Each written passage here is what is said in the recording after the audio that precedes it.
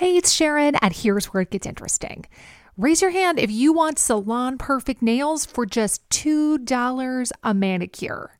Yeah, me too. With the Olive & June Mani system, you can say goodbye to expensive services that take hours and hours and love your nails more than ever. I would know. I've been doing it for years. Get 20% off your first Mani system with code PERFECTMANI20 at oliveandjune.com/PERFECTMANI20. That's PERFECTMANI20 at oliveandjune.com/PERFECTMANI20. Hey, I'm Ryan Reynolds. At Mint Mobile, we like to do the opposite of what Big Wireless does. They charge you a lot, we charge you a little. So naturally, when they announced they'd be raising their prices due to inflation, we decided to deflate our prices due to not hating you. That's right. We're cutting the price of Mint Unlimited from $30 a month to just $15 a month. Give it a try at mintmobile.com/switch. $45 up front for 3 months plus taxes and fees. Promo rate for new customers for limited time. Unlimited more than 40 gigabytes per month. Slows full terms at mintmobile.com. This is Paul Hawksby. And this is Luke Moore. And we've had the H&J Daily. Let's start that again. What do I mean? We've had the H&J. Sorry, I've lost the plot. We'll do it again. Sorry, Luke. Here we go. One more time. This is Paul Hawksby. And I am Luke Moore. And Luke is sitting in for Andy. And will be over the next couple of weeks where Andy's taking a break. And we got some good stuff on today. We had a really interesting guy, a fascinating young film director called Jack Spring. The UK's youngest, apparently, but definitely the tallest film director, talking about his movie coming out, Destination Dewsbury. Looks a lot of fun. If you've ever fancied making a film, one day you're going to fund it. You won't believe how he did it. So yeah, that's definitely one to listen out for. Also, George Sampson, the winner of the second Britain's Got Talent, joined us, breakdancer, because it could be an Olympic sport, couldn't it? It's got dance battles, it's got hype men, it's got all sorts going on. George spoke to us very eloquently about it and about the fact that he's about to become an Emmerdale superstar. That's right, yeah. You'll hear all about that. We had a bit of a chat about various matters as well, some of it serious, some of it not. A Toblerone-themed special. Yeah, Toblerones will feature quite heavily over the next half an hour, so enjoy.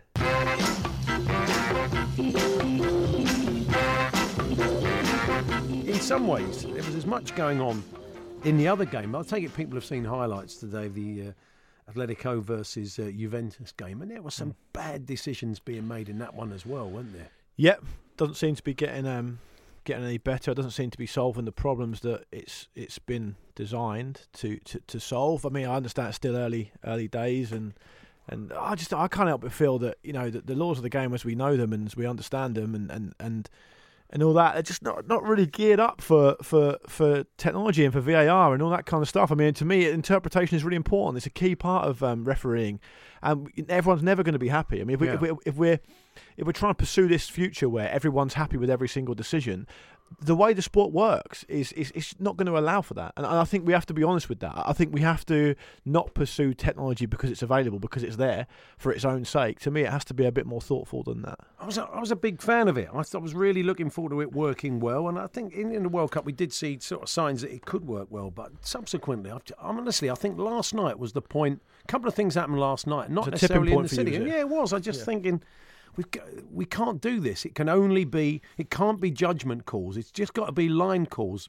Much like we've got with the watch technology it takes a few seconds to find out whether a ball has crossed the line. It's brilliant. No one's going to argue with that. Binary decisions are fine. Binary decisions can be done. Even them players crowd round referees and saying it hasn't crossed the line. He's got a watch on, which tells him it has. Yeah. But I mean, why can't we just introduce, for a line call, like offsides, the technology you would think is there for it to be an automatic line call, wouldn't it? You would think there must be technology. It must be pretty close. The problem comes when you are looking at a decision which, as I've said a second ago, the referee has to interpret. Yeah. I mean, we've seen this. A few years ago in the Super Bowl, which is in NFL, of course, which is well used to having all these cameras everywhere, and they use those to make decisions. Doesn't solve. In the Super Bowl, there was a catch for Carolina Panthers. Cam Newton, quarterback. I forget who the receiver was. They couldn't decide whether it was a catch or not, and they had 8 different cameras. And I was over in the US at the time. Yeah. It went on for ages. But I'm telling you now, Paul, 2 or 3 days later, they were still talking about it in the newspapers and on the sports discussion programs, because no one could decide, and that's the problem. Yeah. If you're applying it, as you've mentioned fairly there, to a binary issue, there's no problem. When you're talking about interpretation of refereeing, different referees in different leagues having different opinions. It gets you into problems. It really does. Absolutely. Offside, balls crossing the line, that's fine. It's got to the point where I was thinking last night, the reason we really wanted this technology is that people who were watching at home on TV or people in studios, pundits, had an advantage over the officials because they could get a replay. That's really all we wanted. I don't think anybody ever said, we need another referee up in a box with their decision so we get a second opinion on it. So why have referees? I was thinking last night, why not just afford the technology to the referee? So if the referee's not sure about a moment in the game, it's always then his call. He can check again. So he can always say, I'm not sure about that, I'd like another look at it. The guys in the TV studio can line that up for him. He only has to say, I want to go back and look at that, and you can rock and roll over a tackle, whatever you like. Because already we've got assistant referees helping referees make calls. They say, not sure about that, Mike. You might want to go back and look at that. They'd still be doing that job because they'd have an angle on it. So why do we have another referee in the box? We don't need one. There was a decision, and also the other thing they do is watching stuff back in slow-mo. I mean, last night, I don't know if people have seen it, Alvaro Morata had what looked like a perfectly good goal chalked off. Chiellini thing, Chiellini, they went up for a header together. Chiellini had been out-jumped, and they are kings at this Juve. He kind of threw himself to the ground because he knew he wasn't going to get to the ball. Yeah. There's a touch, really. They mimic the idea that they've been pushing the back, basically. It's a real time, it's a touch. Watch it in slow-mo, looks like he's been shoved. But in real time, it doesn't. But they rocked and rolled over it, and they watched the push. And he's touched him. But when does a centre-half ever challenge with a centre-forward and they don't touch each other? It's a perfectly good goal. I think it's daft. I can't see why they use slow-mo all over it. That's an issue, the slow-mo thing, because it gives everything a distorted view. It can make things look a lot worse. To me, I also am a bit uncomfortable with the idea that VAR is the only way to improve refereeing. It seems to be that, and what I mentioned a second ago about just because the technology's there doesn't mean you have to use it. Alongside that, it felt like because the technology was there and was possible to be used, it all of a sudden became the panacea and the only option. Whereas there are actually many other options you could look like. If your genuine intention is to get as many refereeing decisions right as possible, VAR isn't necessarily the answer.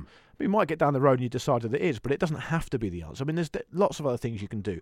The fourth official is a fairly new thing. The fifth and sixth official behind the goals in European competitions is a fairly new thing. If you can do that, you could possibly trial something like having an extra referee on the pitch if you want. I mean, they're not realistically going to get in the way, and they might be able to help out the main referee, the chief referee, whatever you want to call him. And all of a sudden, you haven't opened this Pandora's box that you can't. Now the genie's out the bottle. We can't put it back in. No. We're going to get it in the Premier League next season. How it's going to be applied is up to Mike Riley, I guess, and his colleagues.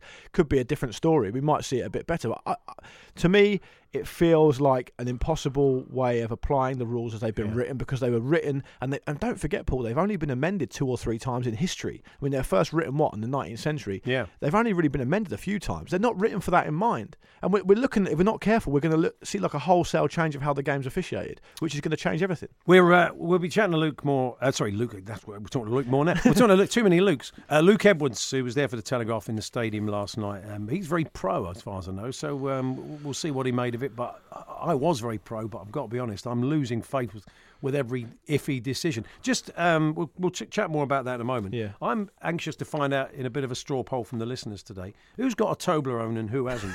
I was quite shocked that our old mate Henry Winter was tweeting a picture from the Bristol City Club shop when he was on FA Cup duty the other day. And in the club shop, they've got their own branded Toblerone, Bristol City Toblerone. Is that a sign that you've definitely made it as a club? Well, I suppose so. Yeah, I thought, is that a one-off? And we were kind of looking around, and our assistant producer went, Celtic have got a Toblerone. So I've got no more than that. All I've got is it's branded. It's got Bristol City FC, your personal Toblerone edition.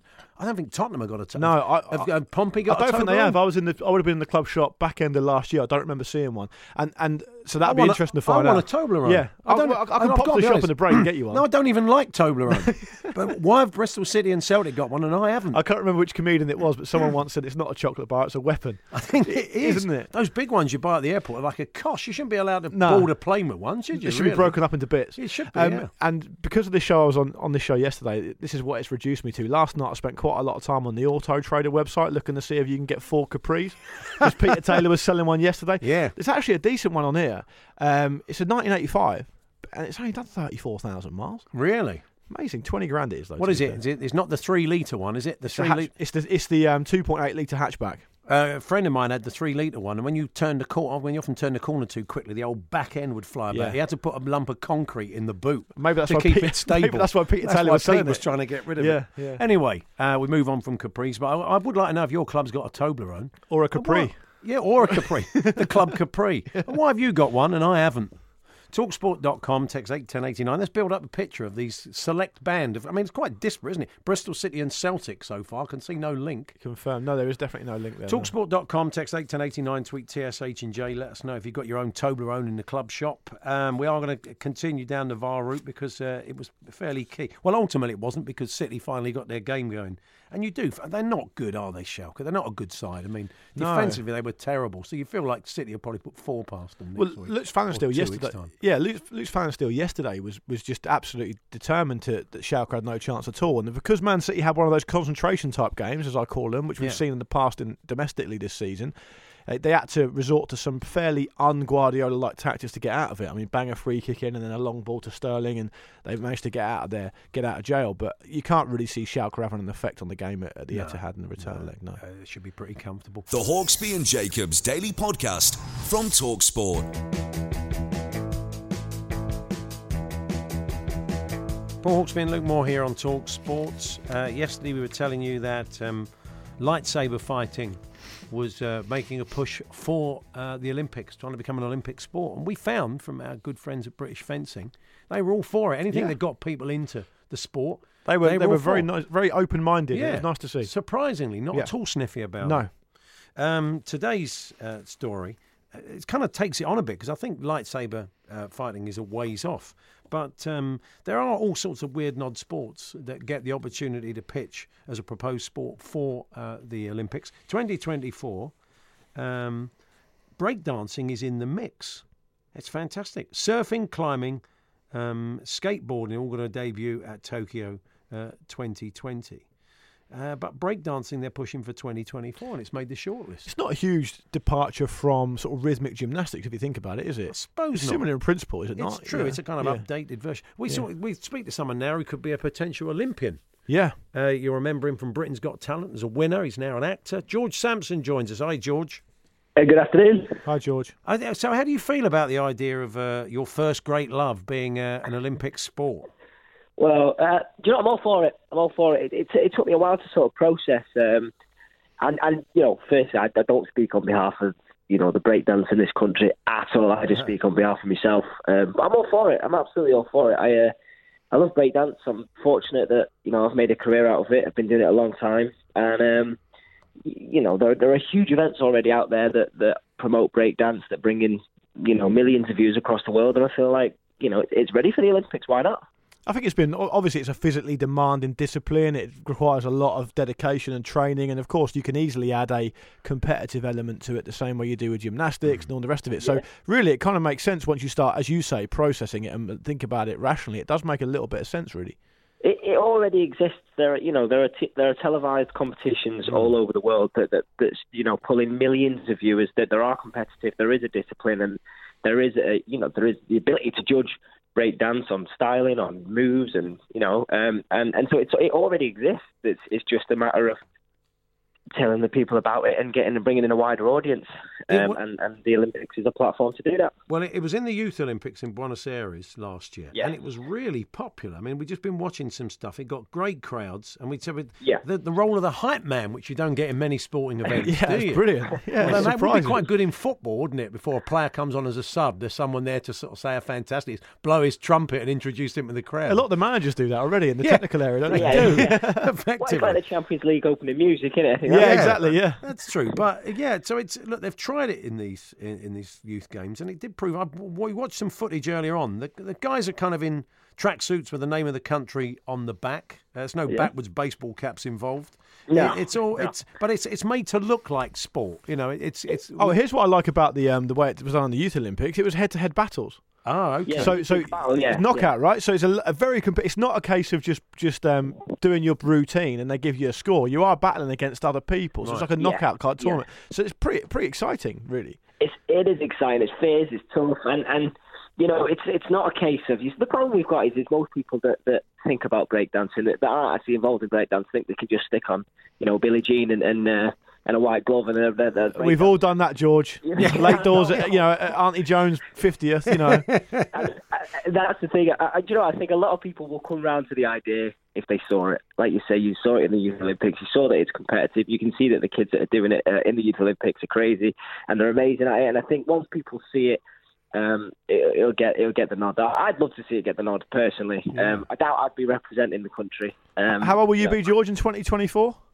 I'll be 30. Well, you can still do it. You can still do it. Because we didn't have anybody at the youth games. Team GB weren't represented. So we do need... who better, really, than winner of Britain's Got Talent? The campaign Series starts 2. here. That we have, believe me, in this country, we've got a lot of b-boys that are unbelievable at the sport. And I'm a dancer by all means, and I do incorporate breakdance, but there are kids that train day in, day out, breakdance only, and we do very well. I think we do very well. Yeah. Now, it's how's life for you? You've been in Waterloo Road. You're about going to Emmerdale, is that right? Yeah, life's good. It's been a mixture. It's been a roller coaster, but it's good. It's good. I'm enjoying the acting, and I've done a lot of theatre as well, and I'm enjoying getting around and seeing people and doing stuff. And the crazy thing is, I can wake up tomorrow and not know, what the next job's going to be, and there's sort of an excitement to it. And I'm just, I'm here for the ride, and I'm enjoying it. Do you keep in touch with Simon Cowell? No. He doesn't ring you now and again. See how you Is that your choice, George? So you said that as like it was your decision. I think it's a mutual choice. I think we've both got our different ways and do our own different things in life, and you sort of have to. He's good at pushing people. I want to push myself, and then do my own thing in life. I'm a bit of a maverick like that. I don't want to be told what to do. I just want to do it. I bet he'll watch you on Emmerdale, mate. He will. Yes. Absolutely. I made that. He loves Emmerdale. It's a yes. He'll be saying from me. You're a Manchester United fan, finally, George. Is that right? I'm a big United fan. Season ticket holder. I love them spits. Yeah, it's going a lot better than it was a few months ago, isn't it? You must be feeling quite optimistic now. Well, it's just nice to go to the games, turn up, and know that you're going to be sat on the edge of your seat for most of it, and you never know what's going to happen. And we're going to play attacking football. It's lovely. Would you give him the job full time, George? Would you up for that or not? I can't see a reason why not. I think the only real test we had was the PSG game at home, and I think that was a bit of a shell shock. But I think given time, I think Ollie could learn from experience. He's as a manager, he's obviously played in Champions League and won it and stuff. But yeah, I'd give him the job. Why not? Will you be at the Liverpool game at the weekend? Absolutely, I'll be there screaming my nuts off. Good man. Good man. Well, enjoy. Good to talk to you, George. Cheers, George. Maybe we can take something and twist your arm. Maybe you can go there as a coach. Go to the Olympics. That I would do. Yeah. Nice one. All the best. Thanks very much. Cheers, boys. See you later. Bye. George Sampson there. What a nice chap. Yeah, nice lad. Britain's Got Talent winner, Series 2. And, what about that? Remember the winner the first one was? You ever watched it? Not really, no. I mean, was when George won it? Was that not the first? That was the second one, wasn't series, it? yeah. First, I feel like in my mind, Paul, everyone apart from George who wins it has some sort of dog involved. No, the dogs have been involved, but the first one it was Paul Potts, of course, the singer. It was, yes, turned into a film starring James Corden. That's right. Yeah, yes. Then Diversity. We know about those guys. Yeah, rather well. They won it the following year. Are you a fan of the show? No. I've got to be honest. I've not watched it very often. I think I remember those two. But Ashley and Pudsey was 2012. Of course, that's when the dog was involved. Right. Okay. Mainly dance acts. So you've written for most TV shows, but you've not written for that one. No. There's not a lot of writing. A line involved, for Piers Morgan. No. It'd be quite easy money just to write. It's a no from me, I'm afraid. I think he can manage that himself. Yeah. Well, you don't know. I'm not sure about that. Yeah. So still to come this afternoon, we will be hopefully chatting to a Manchester City fan to see if they put a kind of brotherly arm around their sister clubs in Melbourne and New York and now in China. It's not what I've got written down here. I've got written down here we're speaking to Man City because of the Toblerone question. Oh, well, we'll go big on Toblerone. We forgot to ask George Sampson about it at Old Trafford. It's the biggest club in the world. We didn't ask him. The Hawksby and Jacobs Daily Podcast. Do you remember what it's like being in your 20s? I sometimes look back at that period of my life and laugh just as much as I cringe. If you do the same, then you've got to watch Queenie, the new original series on Hulu. Who is Queenie? Queenie is a 20-something-year-old living in London. She's facing all the firsts. First major heartbreak, first shitty apartment and soul-sucking job, first therapy session to work through those mommy issues. Can she turn her quarter-life crisis into a revolution? Maybe. Will she make some questionable decisions along the way? Definitely. The new series Queenie is now streaming on Hulu. Life is full of awesome what-ifs, and some not so much, like unexpected medical costs. That's why United Healthcare provides Health Protector Guard fixed indemnity insurance plans to supplement your primary plan and help manage out-of-pocket costs. Learn more at uh1.com. Since 2013, Bombas has donated over 100 million socks, underwear, and T-shirts to those facing homelessness. If we counted those on air, this ad would last over 1,157 days. But if we counted the time it takes to make a donation possible, it would take just a few clicks. Because every time you make a purchase, Bombas donates an item to someone who needs it. Go to bombas.com/ACAST and use code ACAST for 20% off your first purchase. That's bombas.com/ACAST, code ACAST.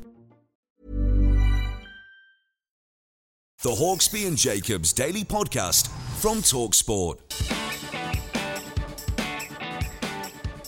Paul Hawksby, Luke Moore here on TalkSport. We're going to be chatting to the director of a new film, Destination Dewsbury, very shortly, Jack Spring. But first, let's hear a little bit of the trailer. Life finds a way, said Gandhi, or Jeff Goldblum, one of them. And one of them was right. Life does find a way to turn your comfortable middle-class lifestyle into a total night. I had a job. I had a loving wife. You're leaving me. I had a house with a great neighbourhood watch and reliable bin collections. But then it all went to rather quickly. How's Fred? Dying? He's not that long left. So we began. That's not good. 4 old pals out to see their dying friend. However, the other 3, well, one's a complete idiot. One of them has more problems than the Middle East. And one of them is to women what feet is to the hair between your hole and your crack. You don't get to talk because it's your fault someone may or may not be lying dead in there because you're a bad friend and a face. Friendship survives. It took a bit of judicious editing there. Yes. And as we said, the director of the film, Jack Spring, joins us. Hi, Jack. Good afternoon. How are you? Good, thank you. Yeah, we both enjoyed the trailer, and we both kind of came to the same conclusion. And it's interesting, you've just said the same thing off air. There is that kind of middle-aged in-betweeners feel to it, isn't it? It's got that spirit, I'd say. Yeah, it's exactly what we went to. I just found, I used to go out drinking in Grimsby every Christmas with my dad and his mates, and they're all like 40, 50-year-old blokes, and I just found them hilarious. They'd laugh at the same stupid words I would.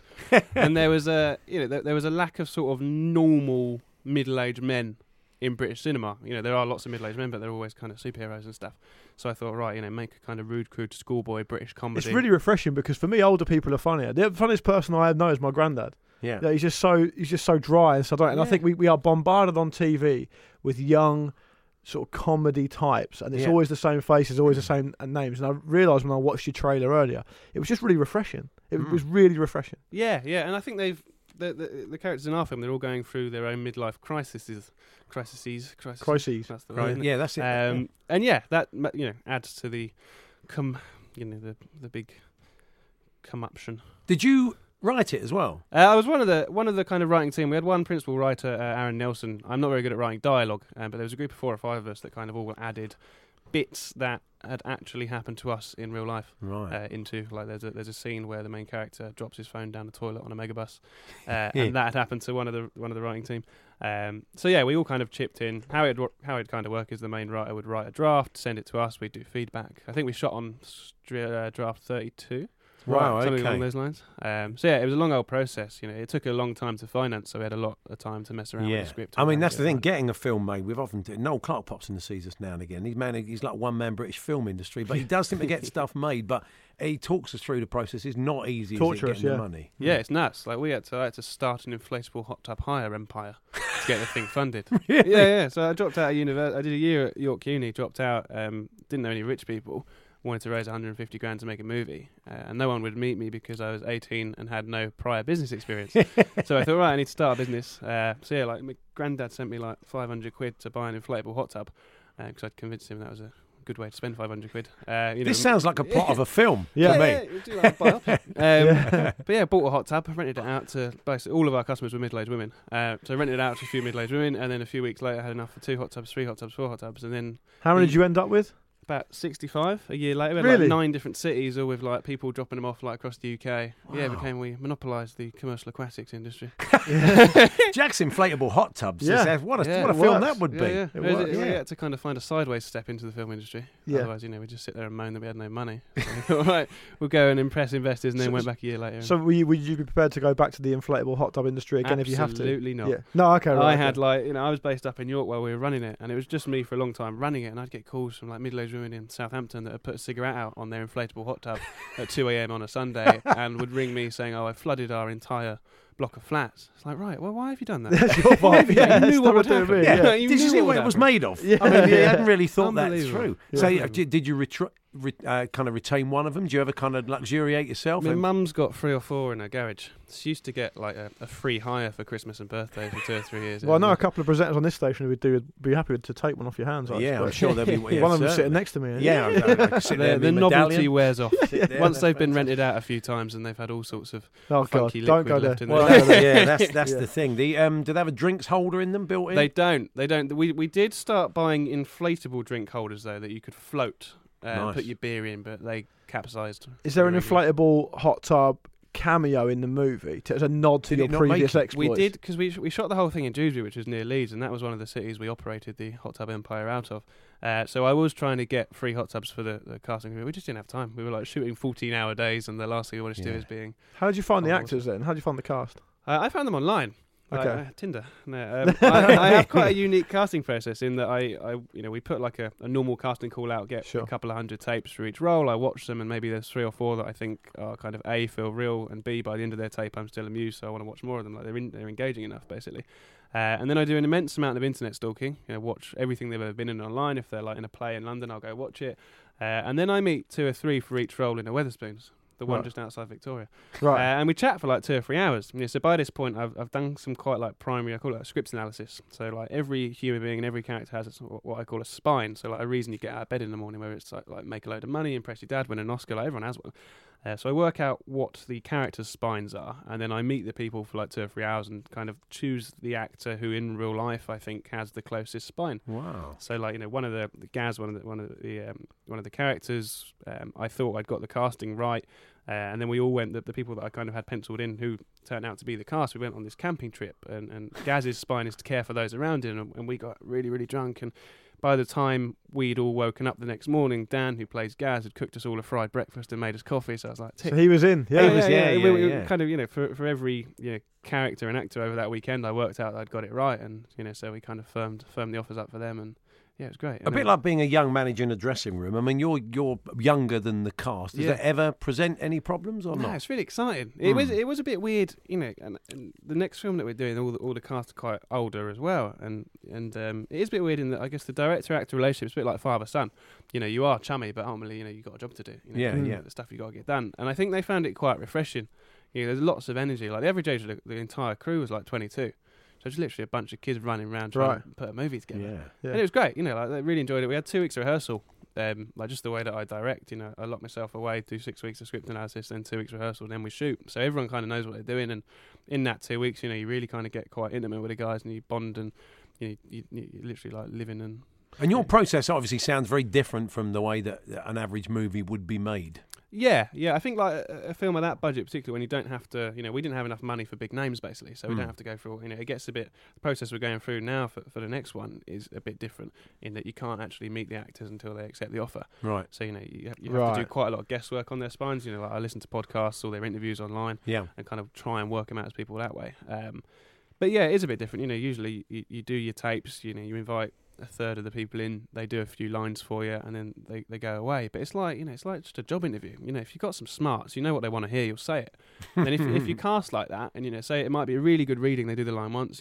2 months down the line when you're shooting, they're going to do it the same way.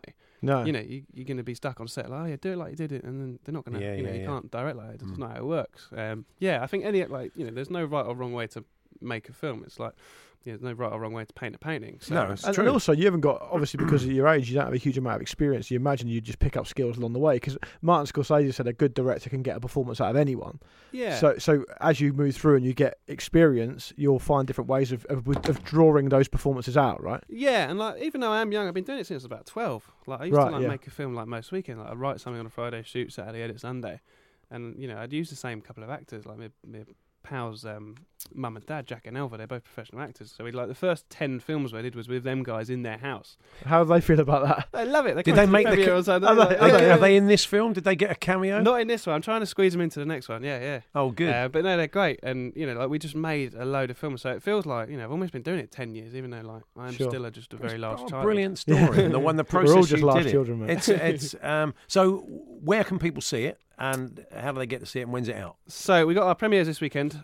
Showcase Cinemas are the UK theatrical distributor. So Showcase Cinemas, it's being released initially. They got a big cinema in Dewsbury, so it's released initially there. If it does well in the first couple of weeks, they push it nationwide. If it's not going to sell in Dewsbury, I'm going to sell anywhere else. We got the premieres this weekend. One in Dewsbury on Saturday, one at Prince Charles in Leicester Square on Great, it's Sunday, a great cinema. which is cool. Yeah, I'm really excited. Like we sold out a couple of months ago. That's excellent. It's called Destination Dewsbury. Look out for it. And the next film, can you tell us really anything exciting. about that? Yeah, it's called 3-Day Millionaire. So it's all set in Grimsby, which is exciting. It's all about fishermen used to go out to sea, and they'd go for 21 days. They'd come back to land for 3 days, and they were known as 3-day millionaires. They'd go get pinstripe suits made. They'd take a load of ecstasy, and in the film, you're introduced to the girls that work in the fish factory. You've got this big kind of working class social group, kind of This Is England-esque, and the fisherman folklore was that if you didn't have kids and wife and you went back to sea with money, it was unlucky your ship would sink. So you had 3 days to basically spend a month of wages, and so in the film they go out partying, and then the guys get the call on the Sunday saying the fishing industry's gone, you're not going back to sea, and they've spent all their money, so they perform a rather ambitious heist, and it all goes wrong. Wow. That actually sounds really good. It's awesome. So I got sent the script, and within 2 or 3 pages, it was a writer from Hull wrote it, and it was originally set in Hull, but that was the first change I made. You're sitting there in your Grimsby shirt, so you obviously are a Absolutely. Grimsby Town fan. Massive Grimsby Town fan. Yeah, prop on. You get to the games, don't you? As much as you can these days. Yeah, quite a lot. Yeah, we had Palace away in the Cup a few weeks ago, which was really fun. Like growing up in South London, I had an awful lot of Palace fans, and came so close. Yeah. 87th minute, we let a goal in, but held him with 10 men for 87 minutes.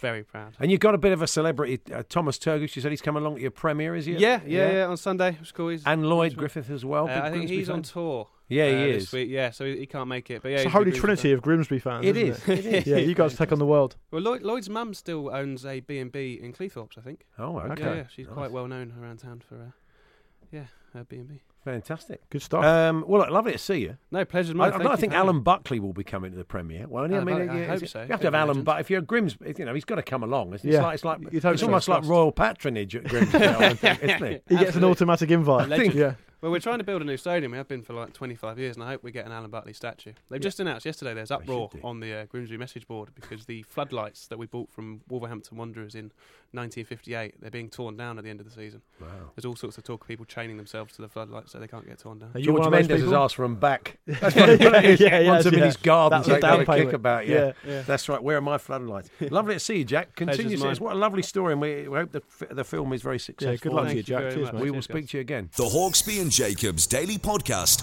from TalkSport.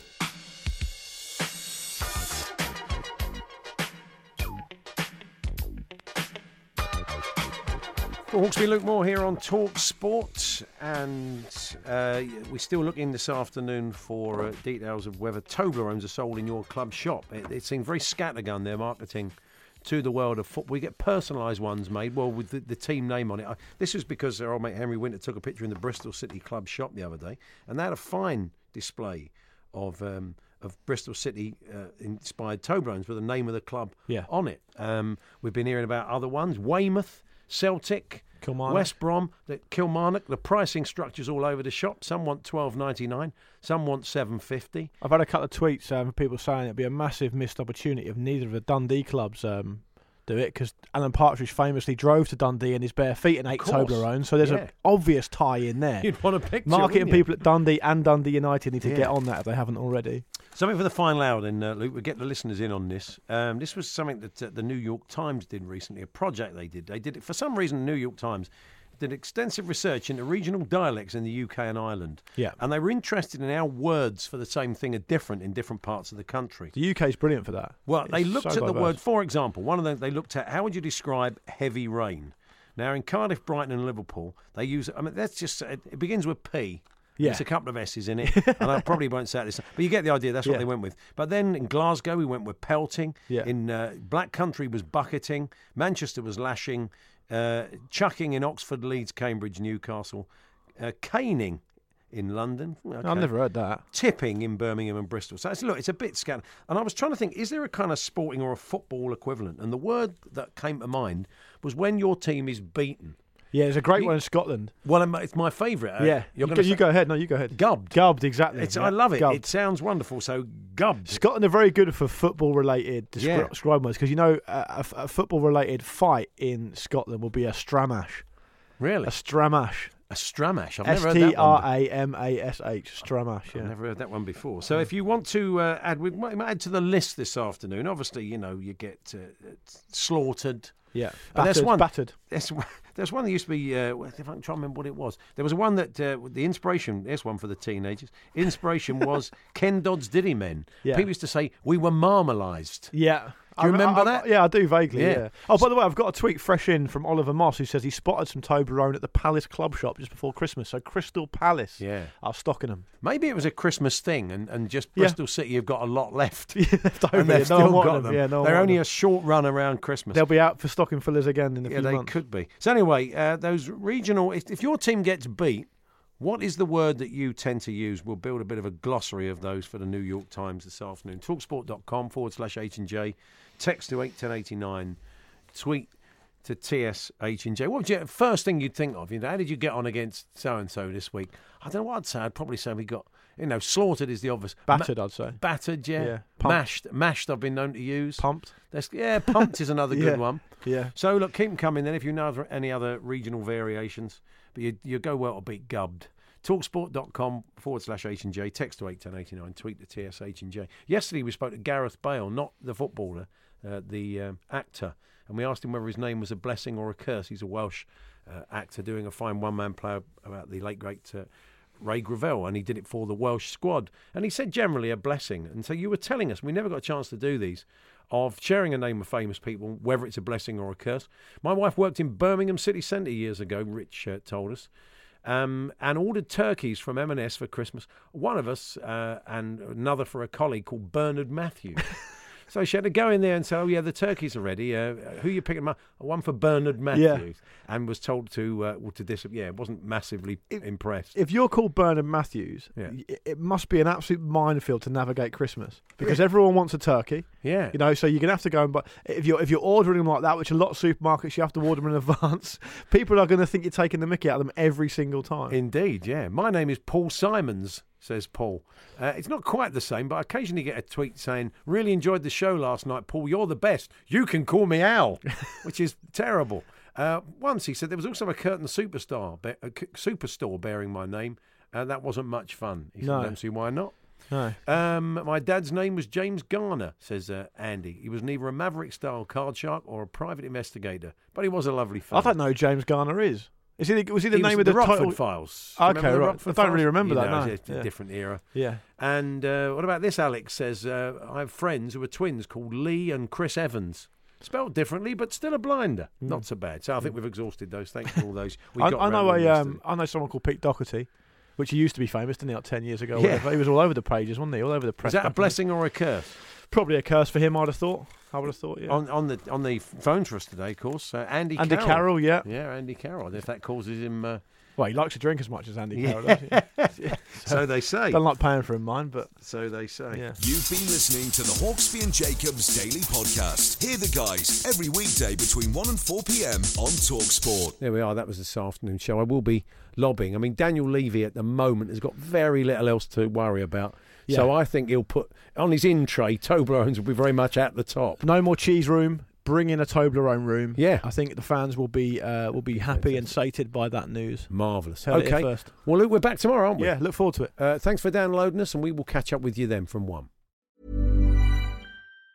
Roundabout Season 2, presented by Nissan, is live now, and we're back to share more stories from the road and the memories made along the way. We're talking rest stops. If we're stopping to get gas, you will be timed. Misguided plans. I grew up in the city, so I have a healthy fear of real extreme darkness. A lot of laughs. Y'all weird, but you were different. And so much more. Listen and subscribe wherever you get your podcasts.